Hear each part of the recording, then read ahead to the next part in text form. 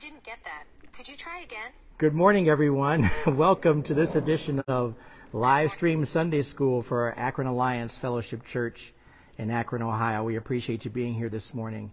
My name is Melvin Gaines. We're going to go ahead and get started while we get settled in here within our church as well, too. Good morning, everyone here. And allow you to also get a cup of coffee while if you're online watching.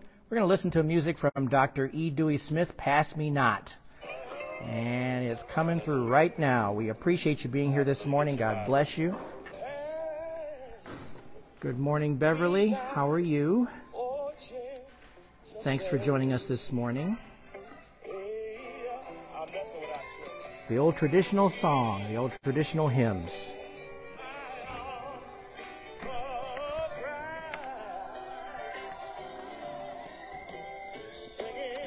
Good morning, Mr. Gaines and Delia. Good morning. Good morning. Thank you for joining us today. Appreciate you being here. Ronnie, good morning.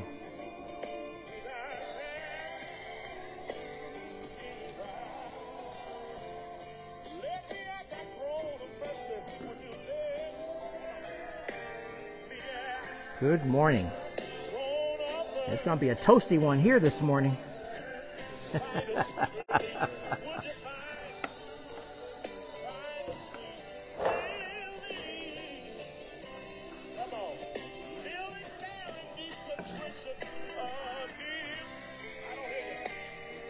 Good morning. Welcome to Sunday School. We appreciate you being here.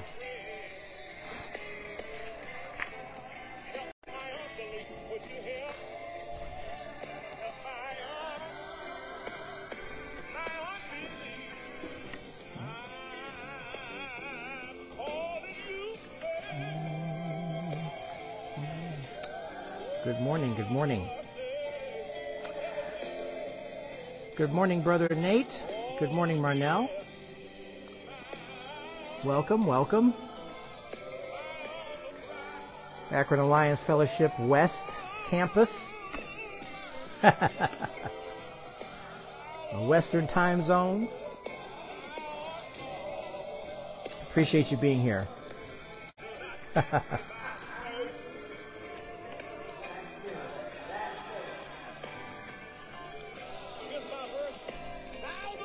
We appreciate you being here.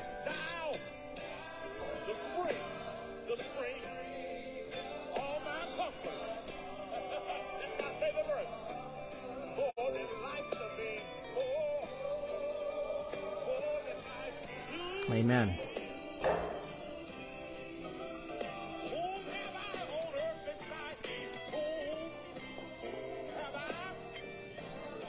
Feel free to sing along if you know the words.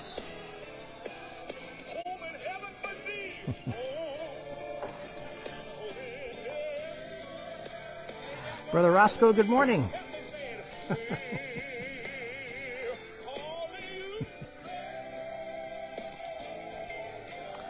Anitra, good morning. Thank you for joining us this morning.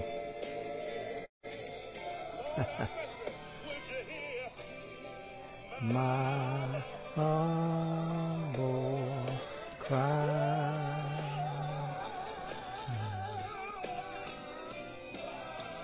I'm not going to sing like E. Dewey Smith. I'll let him sing that. I'll sing in the background. Not pass me by.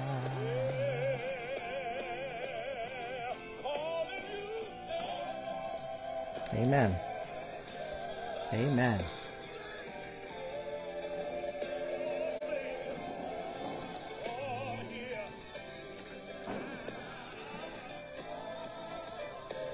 Oh, Jackie, good morning. Sister Pearl, good morning. Brother Walter, good morning. See that, Jackie?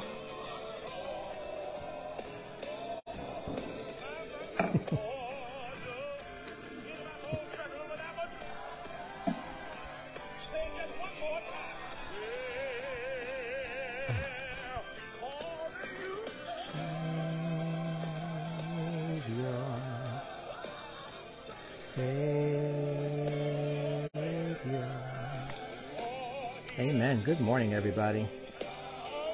Humble cry.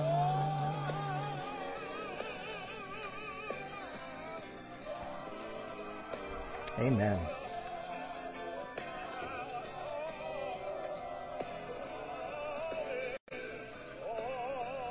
Do not pass me by. Amen. Amen. That was E. Dewey Smith, the "Pass Me Not" song. That's what it says here on the thing. It's "Pass Me Not" is the name of the song. One of those old-time gospel songs that it's easy to remember the lyrics to something like that, especially if you're in a moment of recognizing the importance of giving praise and worship to our Lord and Savior Jesus Christ.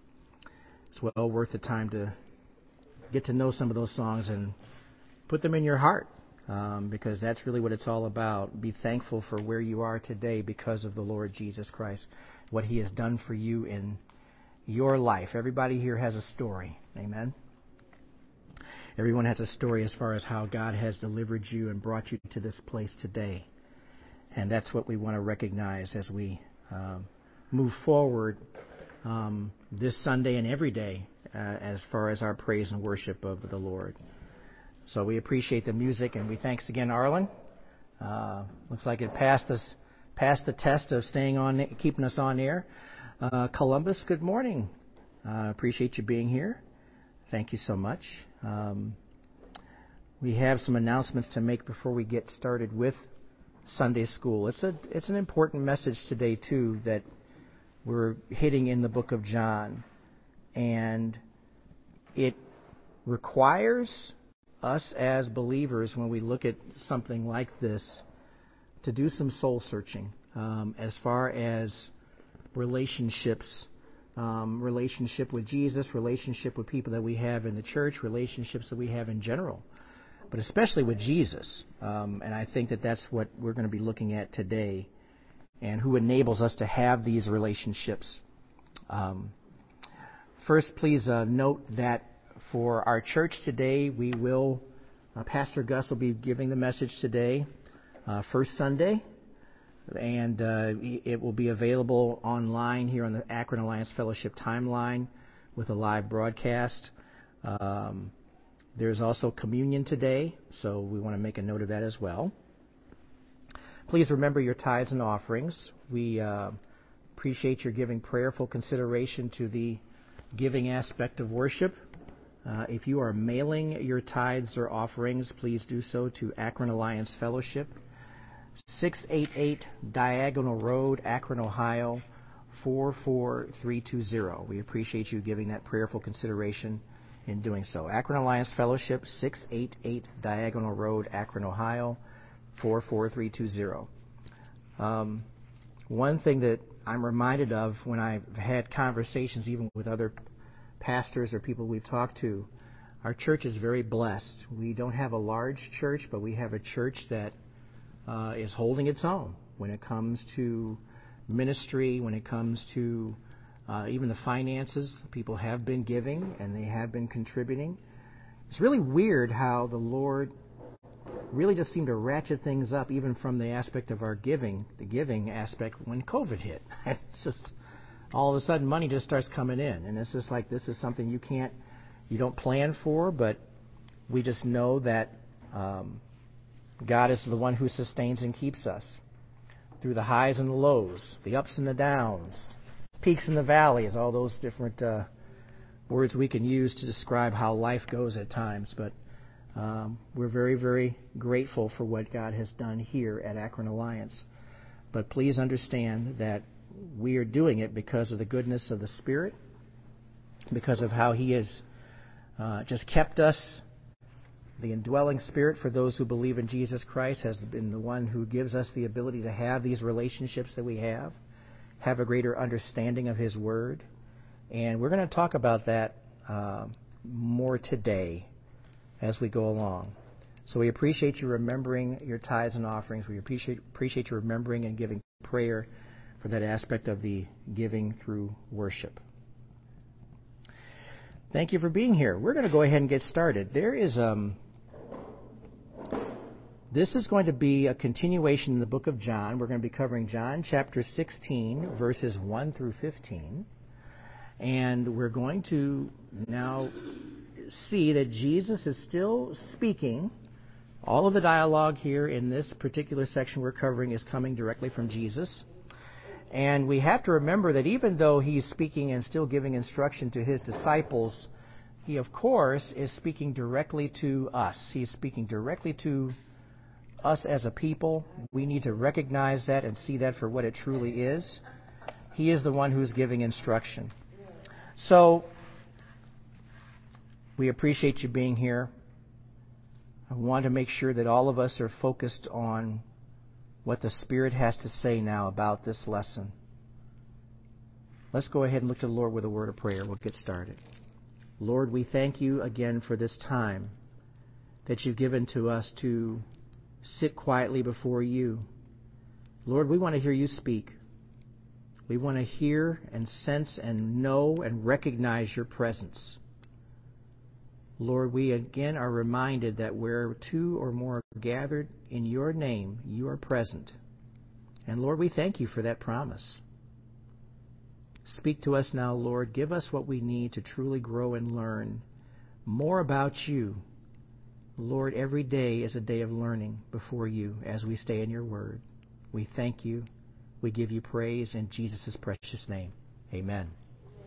All right, everybody, turn your Bibles and electronic devices to John chapter 16. We're going to look at verses 1 through 15. Elaine, good morning. Thank you for being here. We appreciate you being here. And we just, again, thank you for just trusting us with Sunday school. Not many places are doing Sunday school. I don't understand it myself. I'm never going to completely. But we're going to do it for as long as I'm alive. Amen. I don't care where I'm at, I'm going to do it. And when I travel in October, I'm going to do it from my hotel room. We'll be doing it here as well, too. I'm very convicted about the importance of Sunday school. And please understand that it really is important for us to be in the Word every single day, not just on Sunday morning. But we're going to read through and see what Jesus is teaching now about the Holy Spirit in this passage. John chapter 16, verses 1 through 15. I'll be reading from the New Living Translation. Please follow along in your version. Verse 1, I have told you these things so that you won't abandon your faith. For you will be expelled from the synagogues. And the time is coming when those who kill you will think they are doing a holy service for God. This is because they have never known the Father or me. Verse 4, yes, I'm telling you these things now so that when they happen, you will remember my warning. I didn't tell you earlier because I was going to be with you for a while longer. But now I am going away to the one who sent me, and not one of you is asking where I am going. Verse 6, instead you grieve because of what I've told you. But in fact, it is best for you that I go away, because if I don't, the advocate won't come. If I do go away, then I will send him to you. Verse 8. And when he comes, he will convict the world of its sin and of God's righteousness and of the coming judgment. The world's sin is that it refuses to believe in me. Verse 10. Righteousness is available because I go to the Father and you will see me no more. Judgment will come because the ruler of this world has already been judged. There is so much more I want to tell you, but you can't bear it now. When the Spirit of truth comes, he will guide you into all truth. He will not speak on his own, but will tell you what he has heard. He will tell you about the future. He will bring me glory by telling you whatever he receives from me. All that belongs to the Father is mine. This is why I said the Spirit will tell you whatever he receives from me. Okay, that's John chapter 16, verses 1 through 15. What we have to understand here, first of all, this communication, let's just be very clear about something before we go forward. The disciples that he's speaking to really are still in the dark about this whole thing that Jesus is doing. Fair enough? They're still learning. They're not going to have total knowledge as to all the things that Jesus spoke about during his ministry on earth, his 2-year ministry. Let's just round it up. It's 2 years. 2 years of ministry time. They're not going to have complete understanding of the things that he's been saying until the Spirit is given to them by Jesus for greater knowledge. But all this information that we're receiving here is all information that you just put in your memory banks, that you store it in. And understand something, a lot of what we do is very similar to this. Is there any way that any one of us can say we have complete knowledge and understanding of who Jesus Christ is? The answer is you can't. You don't. You do not have this complete knowledge. And the Spirit knows this. The Spirit knows this. To be clear, the Spirit has to be the indwelling Holy Spirit that Jesus is promising here, that has to provide you with wisdom, knowledge, and a gaining of acknowledgement that you need to know more. That's why we stay in the Word every day. If you stop reading the Bible, what's going to happen? You're not going to have this ongoing feeding of knowledge, because the Spirit has to speak to you about what you've been reading, what your understanding is. And Jesus is telling us these things for a very important reason. Go back to verse 1. I want you to see what he says here. I have told you these things so that you won't abandon your faith. Now that's a very telling statement. Because if you do not guard against this thing that Satan tries to do to all of us, to derail us, to get us off track, to take us off of focus, because Satan wants to derail you every day from reading the Word. He wants to keep you out of the Word. He wants to keep you away from the Word. He wants you to look at what's happening in the world today and say, you know, what you're doing is irrelevant to what I'm doing over here. What I'm doing is much more important. Satan will try to convince you that that's what your focus should be. And when you do that, guess what you're doing? You're abandoning your faith. You're putting it to the side. We're not talking about losing your salvation. That's not what we're talking about. But there have been many believers who have chosen to go the way of the world, or chosen to follow the world, and they have rendered themselves ineffective in the body of Christ because they're so distracted. And you better believe that's happening. It's happening all the time. We hear about people who make these public declarations, I don't know, over social media, whatever it is. They're making public declarations that they no longer believe in Jesus. They're walking away from the faith. Well, let me challenge you with something. They were never there in the first place. Because we have to make a really, I don't think it's a controversial statement. I think we just have to make a statement. When we talk about believing in Jesus, well, we can do like what the Pharisees do and say, yeah, they know that there is a Jesus who exists. But how do you know Jesus? What is the belief that you have in him? Do you believe he's just a great guy who lived on earth? Do you believe he was just a prophet? Or do you believe that he truly is the Son of God? Do you really believe that he is the one who died for our sins on the cross? Do you believe that you need Jesus because you can't live without him? That's the kind of belief I'm talking about. And we talk about Jesus giving this warning. He's telling you this information so that you won't abandon your faith. What's the opposite of faith? The opposite of faith, plain and simple, is fear. Fear. Does the world want you to be fearful? The world will put stuff in your face. The world will challenge you with people and come in your midst who don't follow Christ. Does the world want you to retreat? Does the world try to ridicule or persecute a believer because, well, you believe in him, what's wrong with you?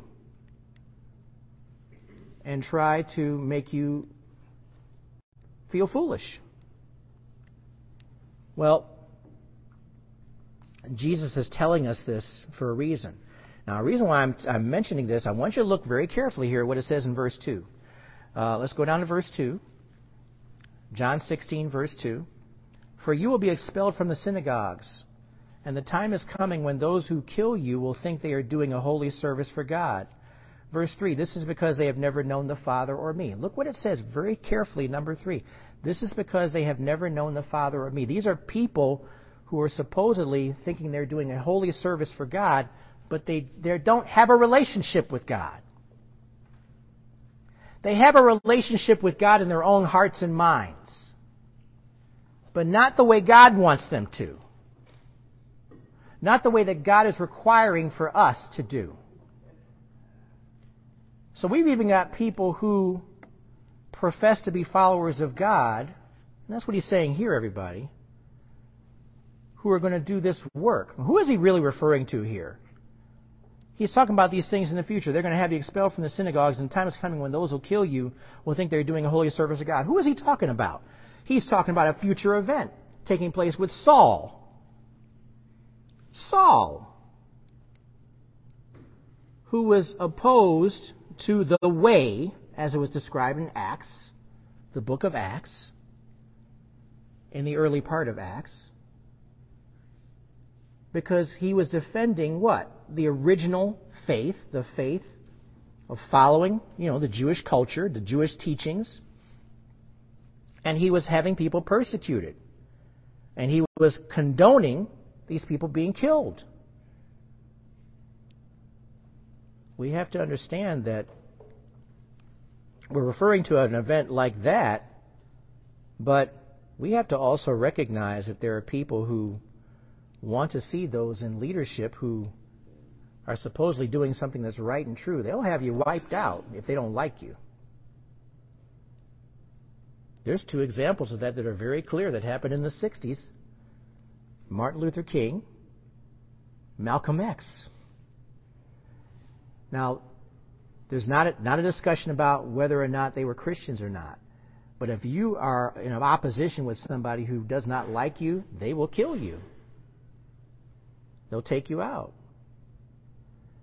And I want you to understand and see that they think they're doing the right thing in doing that. But Jesus is saying a very key phrase a very key sentence in verse 3. This is because they have never known the Father or me. A lot of people talk about being followers of God. Followers of God.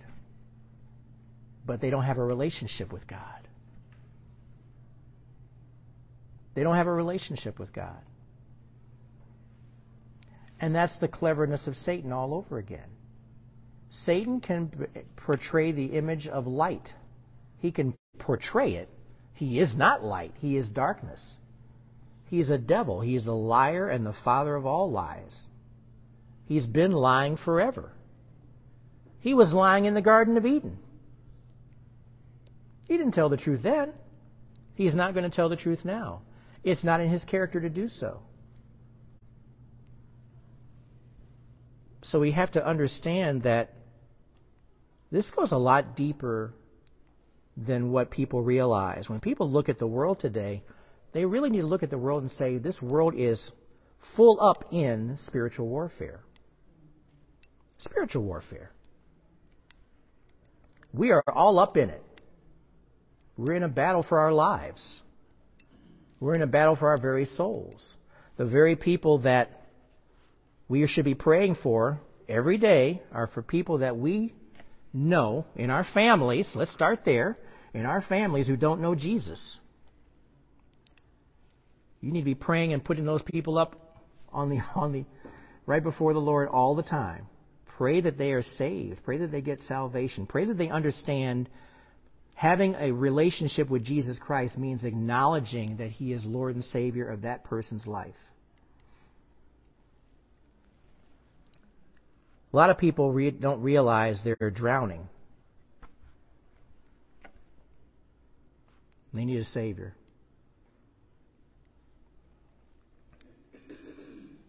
So we have to come back and recognize that Saul, who later became Paul under the authority of high priest, went through the land hunting down and persecuting Christians.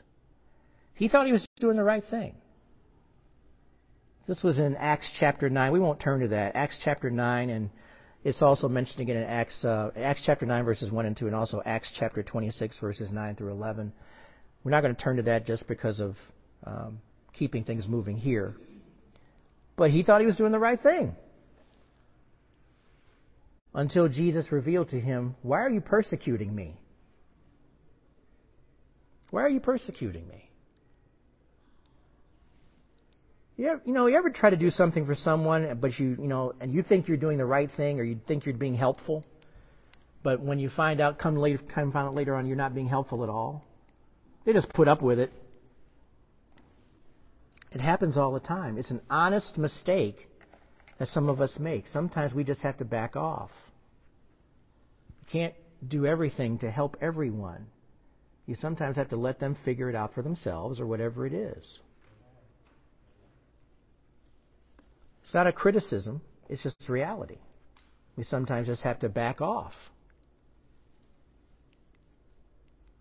But the one thing we cannot back off on is our pursuit of who Jesus is. Verse 4. Back to John 16, verse 4. All Jesus' dialogue here. "Yes, I'm telling you these things now, so that when they happen, you will remember my warning." My warning. "I didn't tell you earlier because I was going to be with you for a while longer." Then verse 5, "But now I am going away to the one who sent me, and not one of you is asking where I'm going." And I'll read verse 6. "Instead, you grieve because of what I've told you." Now understand something. This is why I said earlier about the disciples are still unaware of what's going on. They don't know he's going to a cross. They don't have this information. We have it. They don't. And the disciples, he's giving the reactions. They're grieving because he's leaving. He's going away. He's going to a place. They were asking the questions in John 13. Yeah, go to John 13, verse 36, real quick. They were asking questions, and this is prior to we get to this point here in chapter 16. But John 13:36.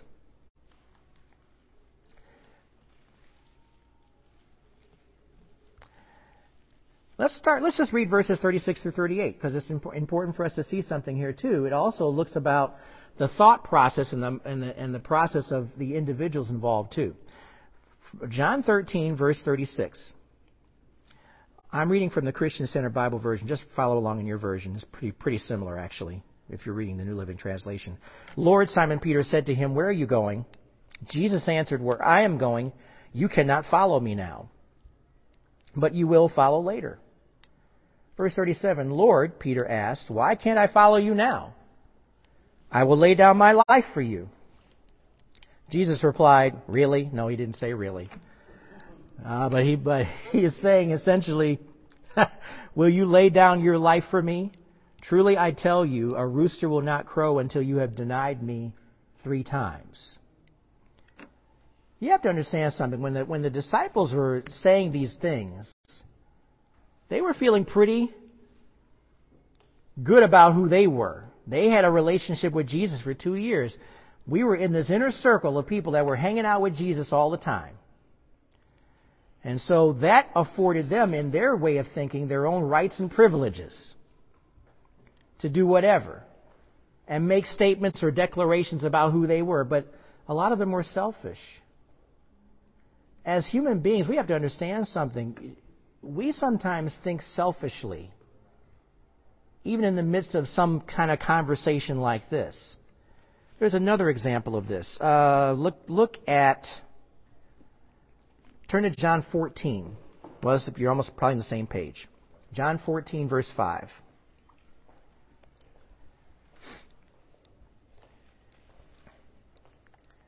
Verse 5. John 14, verse 5. "Lord," Thomas said. It's Thomas speaking. We know Thomas. "We don't know where you're going. How can we know the way?" Verse 6, Jesus told him, I am the way, the truth, and the life. No one comes to the Father except through me. If you know me, you will also know my Father. From now on, you do know him and have seen him. And that's because in the process of this, Jesus was revealing to them that he has a very special relationship with the Father. He and Father and Son, he has a relationship with the Father. And he's telling them to their faces, without them really understanding, you're looking at me, you're seeing the Father. But he has to make us recognize that sometimes we look at this thing about who Jesus is, and sometimes we look at it with a rather self-centered approach. When Jesus said he was leaving, when Jesus talked about how he was going to die, they had never wondered what that meant. They were stuck in themselves. They weren't really looking at what Jesus had to do next. They were like, oh, Jesus is going away. Where are you going? Why can't I come with you? Because if he went away, guess what? They no longer had this inner circle thing. It was the 12, basically the 11, and they wouldn't have as much popularity. They wouldn't have as much notoriety. They were thinking about it from a totally different perspective than what we really realize here. Jesus is trying to teach them. He had to go away. He has to do what he's doing. And unless, well, I'm going to jump ahead here. They're grieving, they're upset, they're not understanding because he's going away. Jesus is telling them, I have to go away. Why does he have to go away? Go back to verse 7. John 16, verse 7. But in fact, it is best for you that I go away, because if I don't, the advocate won't come. The advocate. If I do go away, then I will send him to you. Verse 8, and when he comes, he will convict the world of its sin and of God's righteousness and of the coming judgment. Look at that again real quick. We're going to cover that specifically. He's going to do what? Convict the world of its sin. He is going to talk about God's righteousness and of the coming judgment. That's a very specific statement. Because that is going to be truly, when we talk about calling Jesus Emmanuel, God is with us, let's be very clear about something about who the Holy Spirit is. The Holy Spirit is not any less significant than Jesus is. The Holy Spirit is not any less significant than who God is. They are all three equally significant, important, to be worshipped, to be praised. The Holy Spirit's a person. Spirit's a person. Part of the Godhead. And so we have a wonderful gift as believers in Jesus Christ. We have an indwelling Holy Spirit. The indwelling Spirit. Remember, in the Old Testament, there was no indwelling of any spirit. That was not possible because Jesus had not yet completed what was necessary on the cross. The Spirit was present in the Old Testament, but it was always an outer appearance, an outer laying of the Spirit, enabling. When we read about Samson in Judges, he was given this extra power by the Spirit, but this wasn't an indwelling Spirit. And we have to recognize that Jesus had to go to the cross and be resurrected for all of these things to take effect in the new covenant. He truly was bringing something new. The old dies away, all things become new. He really meant that. He really meant that. We're all new because of what Jesus did on the cross for us and the fact that he was resurrected. We have to mention the resurrection to be very clear about this. If without the resurrection, guess what? We just have another dead guy compared to all the other prophets who are out there. The resurrection had to take place.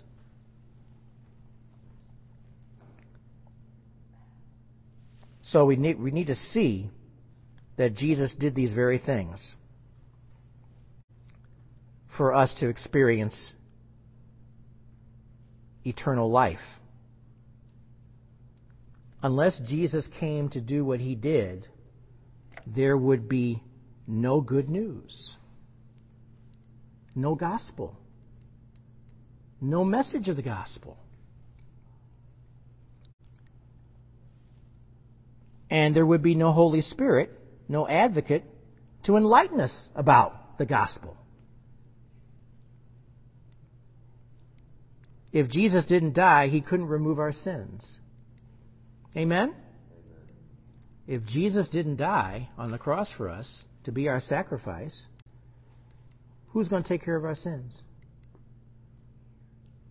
Remember, in the Old Testament, all the blood and animal sacrifices that took place, they didn't wash away the sins, the actions of those. It was God's forgiveness that did that. The act of the sacrifices was merely a way of demonstration by us that we needed forgiveness of sins. And God recognized that and forgave sins. We have to understand this. There's nothing that we can do. There's nothing that we can do to have our sins expunged from us. There's nothing that you or I could do. The moment we think we can do something, we're in trouble. We're in serious trouble. Because now you've elevated what you're doing. And maybe the disciples were wondering about this too. Maybe they were thinking, because we had Jesus with us, everything is cool, everything is great. God's hanging out with us. We're spending time with him. We're sharing with each other. What's going to happen when he leaves? Who's going to be our leader? Remember when they were scuffling about who was really the greatest amongst them? And Jesus had to warn them, unless you have a childlike faith, unless you have a faith like a little child, you can't enter the kingdom of heaven. All this braggadocio stuff ain't going to make it. Amen? Unless you have a childlike faith, a faith like a child. I love going around we see little babies. Babies are so innocent. When you're walking through the store and you're looking at them and they look at you and they start smiling. They're so innocent. They're so sweet. That's the kind of faith Jesus is talking about. That's exactly what he's talking about. Like a child. And of course, I have to say this as a disclaimer, I'm not acting like a child as an adult, but a childlike faith is what is required to have a relationship with Jesus Christ. You just have to believe he's your personal Lord and Savior. You just have to believe it. If Jesus didn't go back to the Father, the Holy Spirit wouldn't come. We just read that. Spirit's not going to come. Christ's presence on earth was limited to one place at a time. When he was here on earth, he could only be in one place at a time. That was the limitation that he had, but that's because he took off all of this extra deity, all the things that are involved. Now, he didn't lessen his deity. Let me correct that. He took off all the nature of who he was. He was still God. But his leaving meant that he could present to the whole world his presence through the Holy Spirit. Spirit was available for everyone who believed in him. And look at what it says in verses 8 through 11 and verses 8. Well, let's cover verses 8 through 11 real quick. Go back to verse 8. I'll read it again. And when he comes, he will convict the world of its sin and of God's righteousness and of the coming judgment. The world's sin, verse 9, the world's sin is that it refuses to believe in me. Righteousness is available because I go to the Father, and you will see me no more. Judgment will come because the ruler of this world has already been judged. And we need to understand something here about this message. Remember, the disciples are still learning. The clue is verse 12. There's so much more I want to tell you, but you can't bear it now. You can't handle it now. There's enough there's so much more that you need to understand, but you can't bear it right now because it's not going to. You're not going to process it. It's going to blow you away. Whatever it is, the Spirit has to be imparted upon them to have greater understanding. We have the benefit of the Holy Spirit for those of us who believe in the Lord Jesus Christ. Do you think you could handle this stuff without the Spirit? You can't handle nothing. You can't handle the truth without the Holy Spirit. A line from a movie, right? You can't handle the truth. How true is that? Without the Holy Spirit, you couldn't handle it. The Spirit is the one that had to speak to you to acknowledge who Jesus was in the first place. What we have to understand about the importance of keeping children that we raise in front of going to church, participating in activities in church, train the child in the way he should go, and they will not depart from it. Well, we know that kids make their own choices when they grow up, amen? But they got the foundational information. But the Spirit has to deal with every one of those people. I pray for my kids all the time to either come to a knowledge of Christ. Just because someone has done things in a church in service doesn't mean that they know Jesus. Doesn't mean that they have a relationship with Jesus Christ. Spirit has to speak to that person individually about that relationship. That's why you don't stop praying for people that you know who are not living as believers would. And you know where they were. You were there. Probably you saw them. They were going to church. They were doing stuff all along. They were living in such a manner. But we have to understand Jesus is trying to tell us something here. The world is going to be convicted of three things: of its sin, righteousness, and judgment. The sin, the greatest sin of the world, is that those who refuse to believe in Jesus. What is the unforgivable sin? Denying the Holy Spirit. Denying the Spirit. The unforgivable. All these other sins that we talk about. We have other groups of people who have said that suicide is the unforgivable sin. There's nothing in Scripture that supports that. The unforgivable sin is denying the Holy Spirit. Denying the Holy Spirit means that the Spirit is the one who imparts the wisdom to a person that Jesus is Lord of their life. But if you deny that, you have just said you don't want to believe. You don't want to believe in Jesus. You've chosen, I don't want to be any part of Jesus. Jesus' words right here in verse 9 in John 16, the world's sin is that it refuses to believe in me. It refuses to believe in me. You understand the word? These words are very deliberate. Refuses to believe in me is a very deliberate statement. In spite of the evidence, in spite of the information. I hate to come back to blame the Spirit on this one, everybody. The O.J. Simpson trial. One of the most highly broadcast trials on television. You already knew that this thing was like way outside of what is normal when it comes to situations, because we had a larger-than-life celebrity, O.J. Simpson. And we had a larger-than-life situation. And literally, we're talking about a murder that he committed. We can say it now, everybody. Back then, you couldn't say it as openly. But there were people, in spite of the evidence, in spite of the information, in spite of all the things presented in a trial, they refused to believe that O.J. committed murder. So if you ask the question, can you look at something and see evidence of it? See evidence of how God has, with all of the wonderful things He's done with nature and looking at things going on in your life and other people's lives, can you refuse to believe those things that you see? Absolutely you can. Because people do it all the time.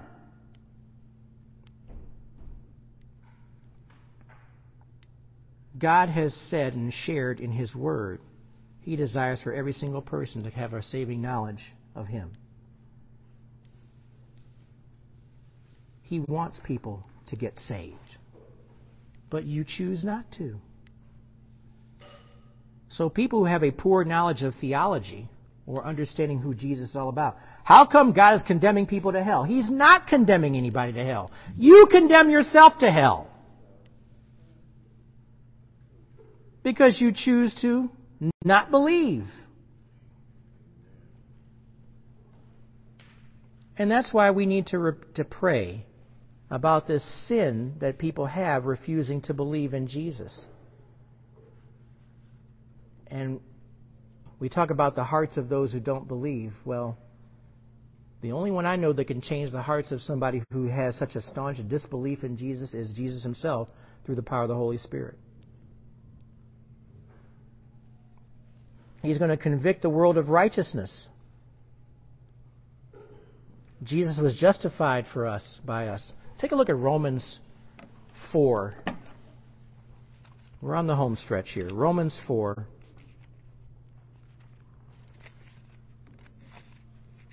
Verse 25.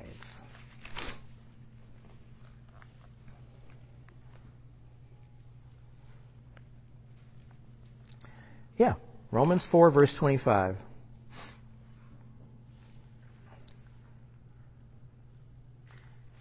He, being Jesus, was delivered up for our trespasses and raised for our justification. Jesus had to die on the cross for us. He had to be our perfect sacrifice. He had to shed His blood. His red blood shed for us makes us white as snow before the Lord.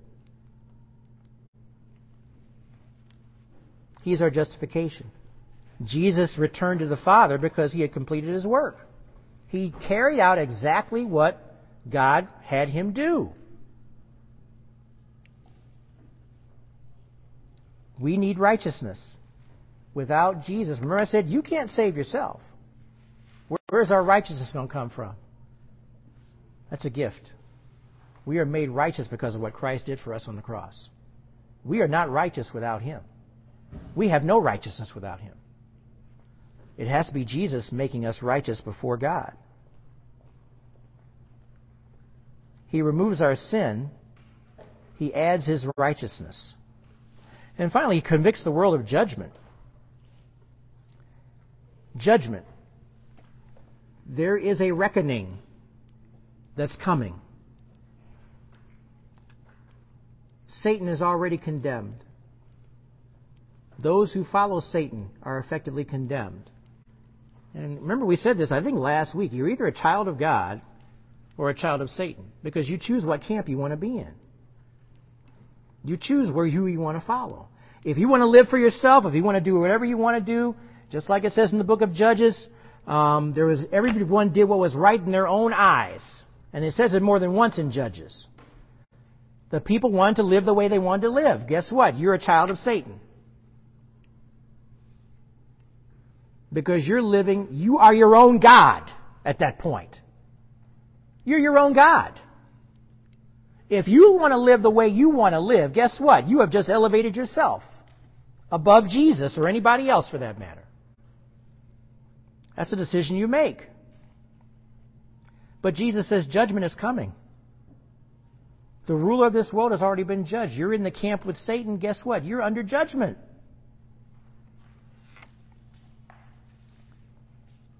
And understand that a lot of that is going to be reckoned with when Jesus returns the second time. But guess what? It's already being reckoned with today.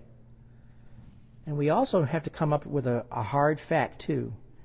If you know who Jesus is and you have a relationship with him, if you're not living right, there can be a judgment also here for that person. It's really interesting how if you're not a positive testimony for Jesus, you can shorten your life. I'm not going to get into that in greater detail, but that's exactly what the Word has even told us. You can shorten your life. So those of us who think church is worth playing around with, think it's a game, think it's just something to do like a Rotary Club would do, be careful about that. Be careful. I'm glad we're all here together, but we're not here as a Rotary Club. We're here for a purpose. It's for education. It's for understanding about who Jesus is in your life. Verse 13, we'll finish up here. When the Spirit of truth comes, he will guide you into all truth. He will not speak on his own, but he will tell you about what he has heard. Heard from who? The Father. Jesus. He is acting in unison with both. He will tell you about the future. He will bring me glory by telling you whatever he receives from me. All that belongs to the Father is mine. This is why I said the Spirit will tell you whatever he receives from me. What a special relationship. The Spirit guides us into the truth about who Jesus is. Truth. The Spirit enables us to handle this truth. The Spirit gives us what we need to deal with this truth. The Spirit helps us to discern what's right and what's wrong. Don't we need discernment? What's right and what's wrong? Praying about those things that happen in our life, we're not quite sure. Sometimes the Spirit says, nope, go this other direction. Take this path instead of the other path. And the only way you're going to really trust in that is just have faith. Just do it. Take the path. Take the path. My wife and I, sometimes, my lovely bride, we talk about, what's the worst that could happen? Or something of that nature, right? And we do it jokingly. But Jesus is never going to lead you down a bad path. It's always a good thing. So we want to keep that in mind. The Spirit will tell you whatever he receives from me. Spirit gives them information. Spirit's going to reveal things to the disciples after Jesus' death and resurrection. Spirit reveals truths to the disciples. They're the ones that record. Some of these disciples actually recorded information in the book here, including John, because the Spirit had to reveal that truth to them. May we live in such a manner where we don't abandon our faith. We stay strong in the truth. Let's pray. Father, thank you. We thank you over and over again, Lord, for your teaching and reminding us of how you give us information that we can take and live with and go about our business and recognize that, Lord, we wouldn't be able to do anything that we're doing without you. You say in your word, Lord, apart from me, you can do nothing. And we recognize and accept and understand what that truly means. We thank you for this understanding you've given us through the power of the Spirit. Bless us at this time, Lord. Help us to continue to walk and stay in the faith. What overcomes fear is faith. And this world out here can be very fearful at times. But Lord, you're much greater. We thank you for all that you're doing in our lives. Bless us and keep us, Lord, in Jesus' precious name. Amen. Thank you so much for joining me for this edition of Livestream Sunday School. You guys have a great holiday weekend. Enjoy your Labor Day weekend. Stay tuned later online in our timeline for the upcoming message at 11 o'clock God bless you. Take care of yourselves.